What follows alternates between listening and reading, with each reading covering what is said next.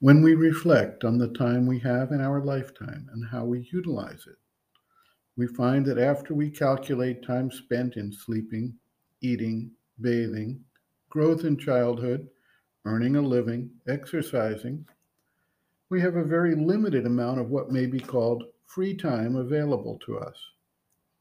In a culture and society that wants to keep us occupied at all times, this free time is generally allocated to various forms of recreation or dissipation of our focus and energies.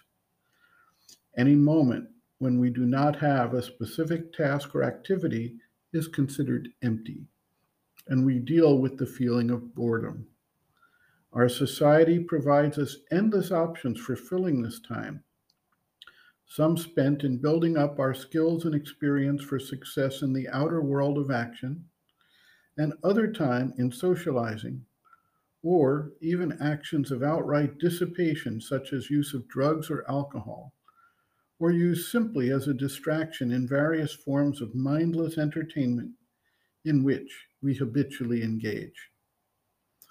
The mother suggests that this very limited free time is actually of extraordinary value and can be focused and applied towards spiritual growth, inner development, and understanding of the meaning of our lives and actions.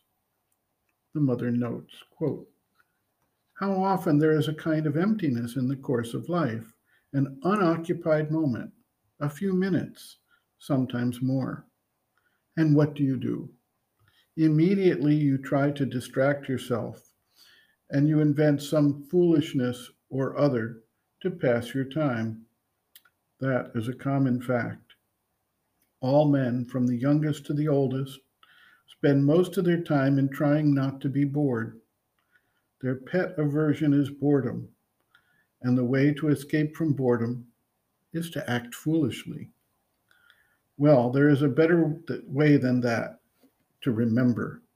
When you have a little time, whether it is 1 hour or a few minutes, tell yourself, at last I have some time to concentrate, to collect myself, to relive the purpose of my life, to offer myself to the true and the eternal.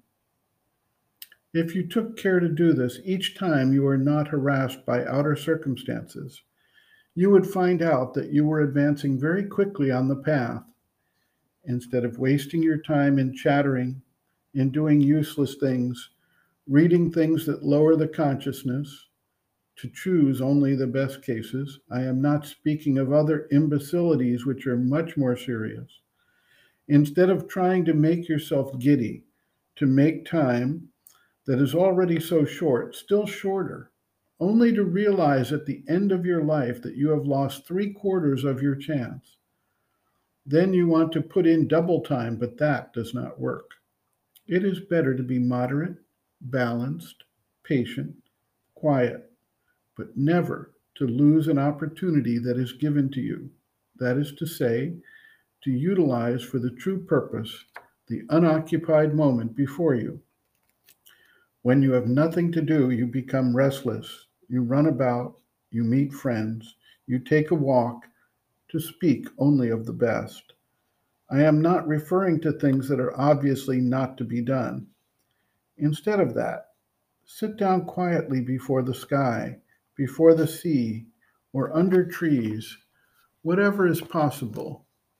Here you have all of them, and try to realize one of these things, to understand why you live, to learn how you must live, to ponder over what you want to do and what should be done, what is the best way of escaping from the ignorance and falsehood and pain in which you live.